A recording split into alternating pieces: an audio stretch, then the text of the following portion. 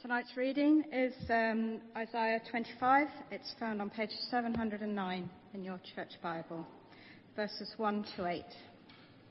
Page 709. It's entitled, Praise to the Lord. Lord, you are my God. I will exalt you and praise your name. For in perfect faithfulness you have done wonderful things, things planned long ago. You have made the city a heap of rubble, the fortified town a ruin, the foreigner's stronghold a city no more. It will never be rebuilt. Therefore, strong peoples will honour you, cities of ruthless nations will revere you. You have been a refuge for the poor, a refuge for the needy in their distress, a shelter from the storm and a shade from the heat. For the breath of the ruthless is like a storm driving against a wall, and like the heat of the desert. You silence the uproar of foreigners, as heat is reduced by the shadow of a cloud. So the song of the ruthless is stilled. On this mountain the Lord Almighty will prepare a feast of rich food for all peoples, a banquet of aged wine, the best of meats and the finest of wines. On this mountain he will destroy the shroud that enfolds all peoples, the sheet that covers all nations. He will swallow up death forever. The sovereign Lord will wipe away the tears from all faces. He will remove his people's disgrace from all the earth. The Lord has spoken. Good evening again, everyone. Thank you very much for your very warm welcome to us. We've really appreciated that, and it's great to be here. And it's a real privilege to be able to look together at God's Word. So I'm really looking forward to this. Shall we pray as we start? Let's pray. Dear Lord, thank you so much for your living word to us in the Bible. And we thank you so much for this time together, hearing from you and seeing how you would shape our lives. Dear Lord, please help me to be clear and faithful. And I pray that you give us all soft hearts to respond to you rightly. We pray in Jesus' name. Amen. Amen. I guess many of you might be wondering, why on earth are we looking at this seemingly random chapter in this old book of the Bible, the book of Isaiah? This morning and this evening we're thinking about the church's role in God's mission across different cultures. And yet tonight we're reading from the Old Testament, centuries before Jesus Christ. Why are we doing that? Why are we doing that? Well, there are all sorts of reasons for reading Isaiah. Because this book says a huge amount about God, and specifically about how God relates to people of every different nationality, ethnicity, culture, and religion. And for example, it says a huge amount about God's control over human history around the world. It says a huge amount about God's attitude to different spiritual beliefs around the world.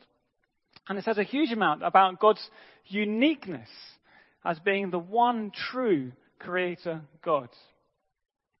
But in particular tonight, Isaiah gives us the most remarkable glimpse of what is to come. The future. What does the future hold for humanity in its kaleidoscope of different forms? And he gives us this glimpse in a vision. It's an apocalyptic vision. Is that exciting? That is exciting. This vision is so rich, so powerful, so profound that if we grasp it, it will have a massive impact on how we live our lives today. We live in a world, we live in a town with diverse backgrounds, diverse religious beliefs, and diverse cultural values. And this apocalyptic vision, this glimpse of the future, it really matters to us. Let's first think about the context of Isaiah here. So Isaiah was, if you don't know, he was a prophet in and around Jerusalem in about the 7th, 8th century BC. And the nation of Israel, God's chosen people at that time, they'd stuffed up completely. They have effectively run away from the living God, and they've run after their own kind of pretend gods, really. And because of this, they're a mess. They're a complete mess. Internally, their society is unjust. They've got corrupt leaders. They're neglecting the poor. Externally, they're terrified of being invaded the whole time. So they kind of make alliances with other corrupt countries. Anyway, they're a mess. Inside and out, they're a complete mess. Now, because of this mess and their sin, in the first 24 chapters of Isaiah, there is a constant drumbeat going through it. God keeps on saying to Israel, I will judge you for what you've done wrong. I will judge you. In fact, I will judge you, and I'll judge all the nations around you, whether they're your allies or your enemies. No one does right. I'm going to judge. I'm going to judge everyone. And it climaxes in chapter 24, which predicts God devastating the whole earth. Chapter 24, verse 1 says this, see, the Lord is going to lay waste the earth and devastate it. Everyone's going to get judged. It's a picture of the future. Everyone's going to get judged. All nations, all peoples. It's the same for everyone. That's pretty bleak. It's pretty bleak. But that is not the end of it. Because here in chapter 25, there's this vision looking beyond that judgment, right at the climax of history. It's a vision of hope for Israel, and it's a vision of hope for all the earth. And in summary, the vision is this. The vision is this. All nations will be celebrating.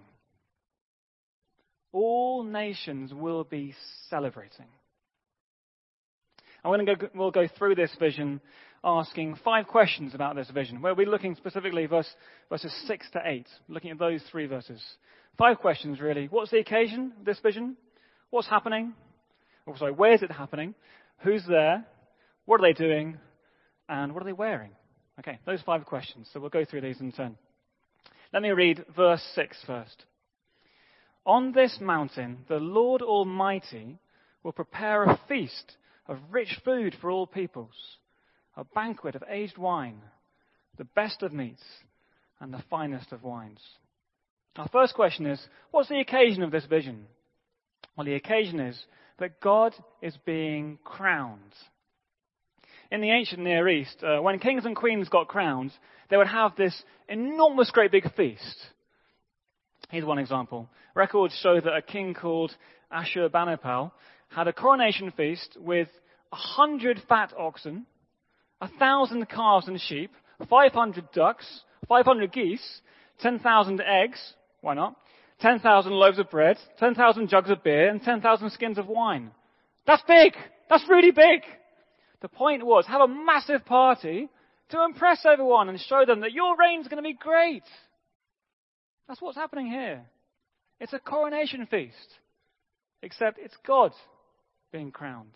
It's God being crowned. And this was predicted in the last verse of chapter 24, where it says, the Lord Almighty will reign. And it's clear here in 25 verses 6 to 8, who is the center of attention here? The Lord Almighty, the sovereign Lord. Then in verse 6 and verse 8. The occasion is God is being crowned. Now in this vision, where's this coronation happening? That's our second question. Well, it's happening in the heavenly Jerusalem. Verse 6 and 7 say the location is on this mountain. Did you see it? On this mountain. Now this mountain refers to Mount Zion, which is the hill of Jerusalem, with God's temple where God lived symbolically with his people. And in the future, God promises to live with his people, not just symbolically, but totally in the heavens. So this vision, it's of God being crowned, and it's in the heavenly Jerusalem.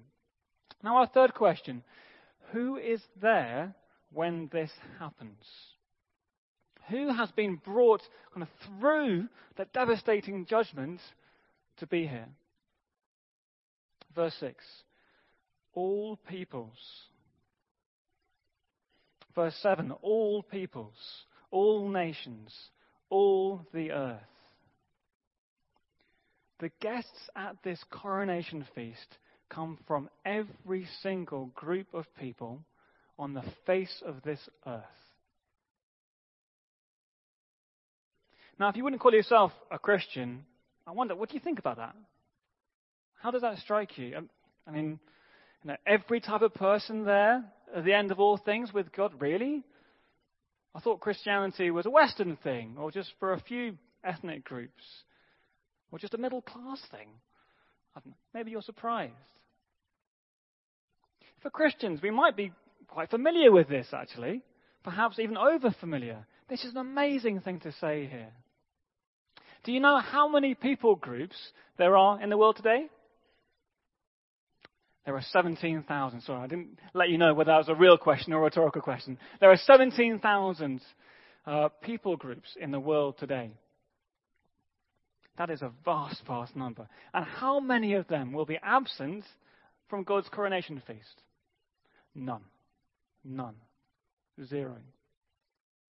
Do you know how many of those people groups in the world today are currently unreached? There's no Christian church there.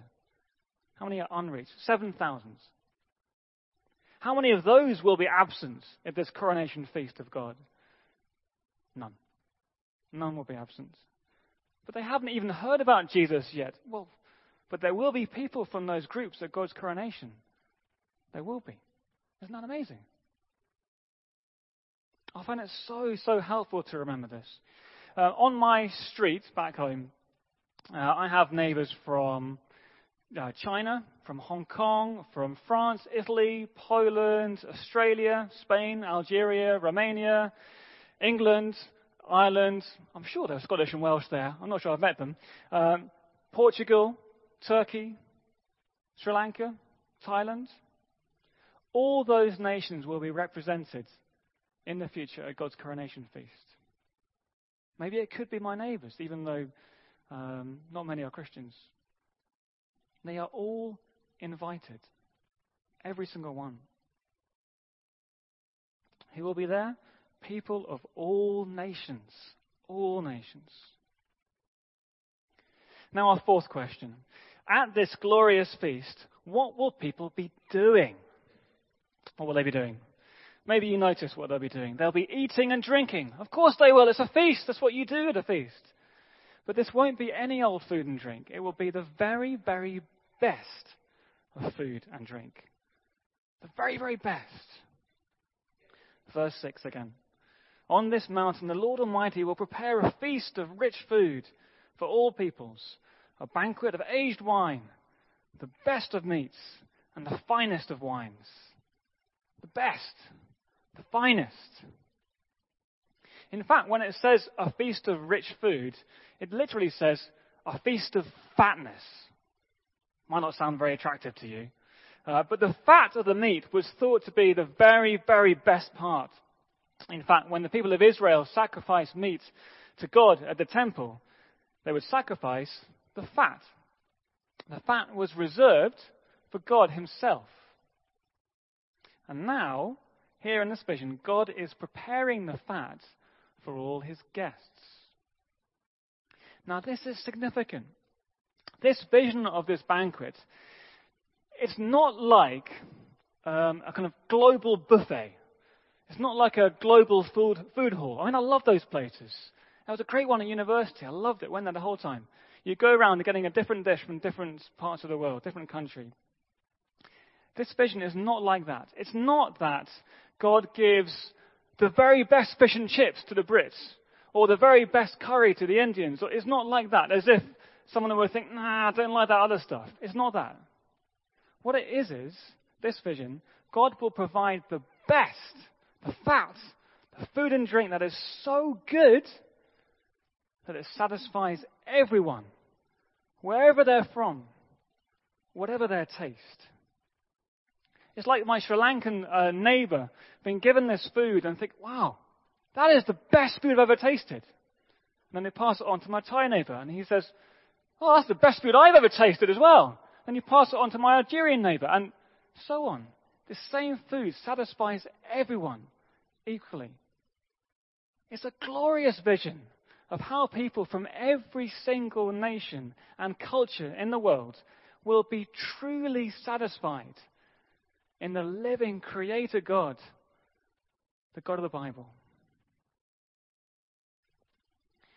And one of the best, very helpful ways, I think, to help this sink in is to read about or talk to a Christian believer who didn't grow up in a Christian family, perhaps, but perhaps grew up in a different religious background. Like perhaps someone who's brought up as a Muslim, or maybe they quite liked being a Muslim in many ways. But in turning to Christ, they found true freedom, true love, true hope. There are many like that. What a vision we've seen so far. What a vision. But one final question at this point. One final question. What are the guests wearing? What are they wearing? They might be wearing their national cultural dress, perhaps. But they also enter wearing funeral veils. Now that's strange. Verse 7 refers to a shroud that enfolds all peoples. A sheet or veil covering that covers all nations. And verse 8 explains that death is being talked about here.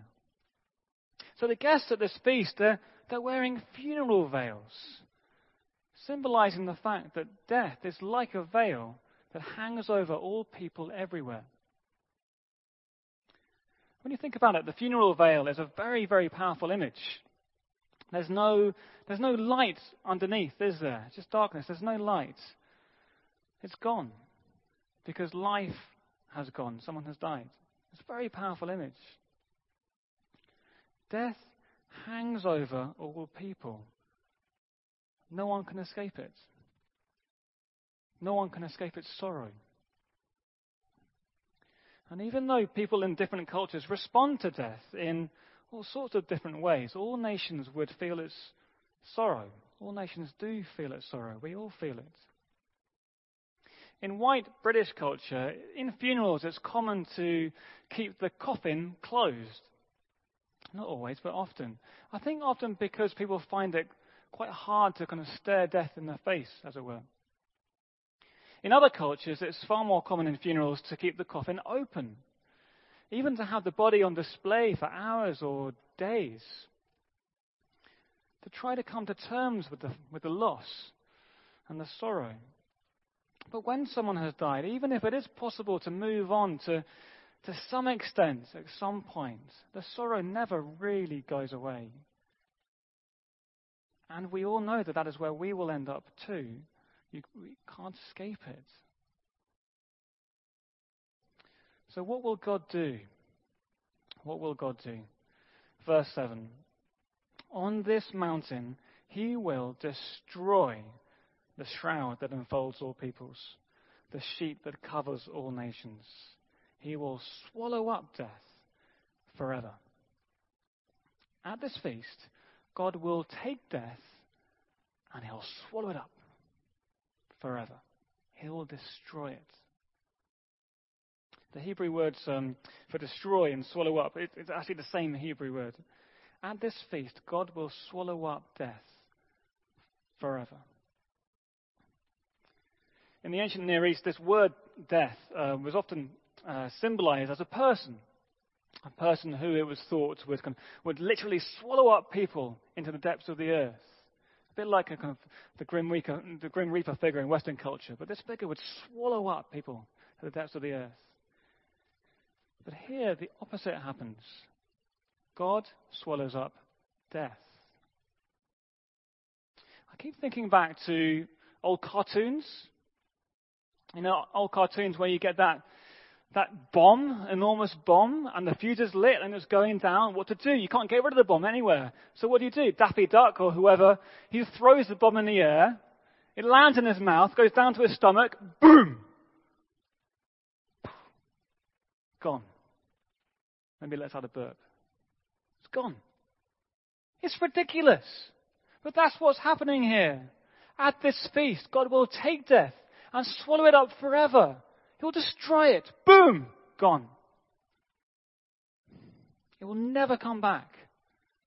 For people of every nation, the final enemy, the veil of death, is gone. And this is something that can only be done by the God who created all existence. He is the only being who is bigger than death. Can anyone else destroy it? Can anything else destroy it? Can any religion, any philosophy? You see what it's saying here. Whatever your background, your nationality, your culture, your only hope for destroying death is with the Creator God, the God of the Bible. And when this happens, verse 8, the sovereign Lord will wipe away the tears from all faces. People's sorrows will be gone. What an tender picture that is. And people's disgrace will be gone. Verse 8. Again, the Lord will remove his people's disgrace from all the earth. Because death has always been a sign of the world being under God's curse because of human sin. And with death gone, that disgrace has gone too. What a feast this will be. People of all nations singing around God's throne, celebrating the swallowing up of death. Can you imagine it? Do you think you'll be singing? I think so. What an amazing vision this is. And you know, it's not just Isaiah who saw this vision of the future. Because Jesus Christ, the center of the Christian faith, he saw it too. In fact, it's Jesus who is preparing it. When Jesus went to a wedding and turned water into the finest of wines, wasn't that a trailer, a preview, as it were, for this greater feast? He's preparing it. And in fact, it will be Jesus. It will be Jesus being crowned. He'll be crowned as the great king who willingly went to his death. He was crucified and rose out of death so that people who trust in him will come through their own death and live with God forever. It will be Jesus being crowned. In 1 Corinthians 15, the Apostle Paul writes about Jesus' resurrection. Death has been swallowed up in victory. And in Revelation 7, the Apostle Paul sees the same vision as Isaiah in verses 9 and 10. Let me read this. This vision of Jesus. After this I looked, and there before me was a great multitude that no one could count, from every nation, tribe, people, and language, standing before the throne and before the Lamb. That's Jesus. They were wearing white robes and holding palm branches in their hands. And they cried out in a loud voice, "Salvation belongs to our God, who sits on the throne, and to the Lamb." Jesus will be crowned King of all nations because Jesus swallowed up death for all nations. That is why people will be celebrating. That is why. And Jesus invites us all. Well, let's think a bit further about how to respond to this vision of Jesus, this invitation from Jesus in this vision. How might we respond? If you wouldn't call yourself a Christian, Jesus says to you, first and foremost, come to me. That's what he says, come to me. He says, trust my promise that I can take you through judgment and death, to be there celebrating with God. Whatever your background, wherever you're from, whatever past you've had, whatever your ethnicity, your culture, you're invited. Come to me. That's what Jesus says. And what better day to come to Jesus than today? You can do that in your heart and maybe ask someone to pray for you afterwards. We'll pray with you afterwards. What better day to do it than today? What better day? And for those of us who are already Christian, who already trust and follow the Lord Jesus, what about how we can respond? Well, there are all sorts of things we could say. We could talk about how welcoming our church is to people of different nations and cultures. We could talk about that. We could talk about in our church whether we try and assimilate people of different cultures and nations to the predominant culture in our church. We could talk about that kind of thing. That'd be good to talk about. We could talk about finding out ways of finding out who's in our in our neighborhoods, in our town, people of different nationalities, cultures to ourselves. We could talk about that. That'd be a good thing to do. We could think of ways to engage with people who are from different ethnicities, cultures. We could think about that, engaging with them. But I think we really need to start by responding to this vision, by looking forward. We've got to look forward to this day. We've got to look forward to celebrating together. Does this vision excite you? I really hope so. Does it make you want to praise God more? He is the God of all peoples, and one day we will see it with our very own eyes. Does that excite you? Let's look forward to that vision. Earlier I mentioned my street with all those different nationalities. And it's been really helpful for me to pray, actually, imagining this vision, but with them, with my neighbours from many different backgrounds, imagining them being included. Imagining us all celebrating around the throne of Jesus together. That's where this vision takes us. It's been really helpful for me. And I think in looking forward like that, it helps us in response to move towards people who are different from ourselves. Because history is going towards that end of history. And we respond by moving towards people who are different to us, but who may be there, celebrating around the throne of Jesus. So let's pray that this vision, this reality of what is to come, really changes us and changes our churches. Let's pray together.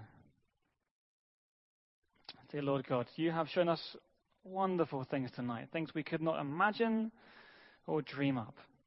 Now one day you will be crowned and all people of all nations will be there. Thank you, Lord, for showing us that you are the God of all people. You are our sweetest satisfaction, our only hope beyond death, wherever we are from. Lord, we are sorry for the ways in which perhaps we look down on others, sorry for our sense of superiority perhaps, but thank you for forgiving us. And Lord, help us to live lives that reflect deeply this reality of where history will end up. That we would be people who long to tell others of Christ and who dare to dream that anyone can come to him. And we do pray, Father, that our churches, that this church here at Bishop Hannington, that would have the courage to be a place for all people, to be hospitable and outward looking. We pray that through that it will be such a great blessing to many. We pray in Jesus' name. Amen.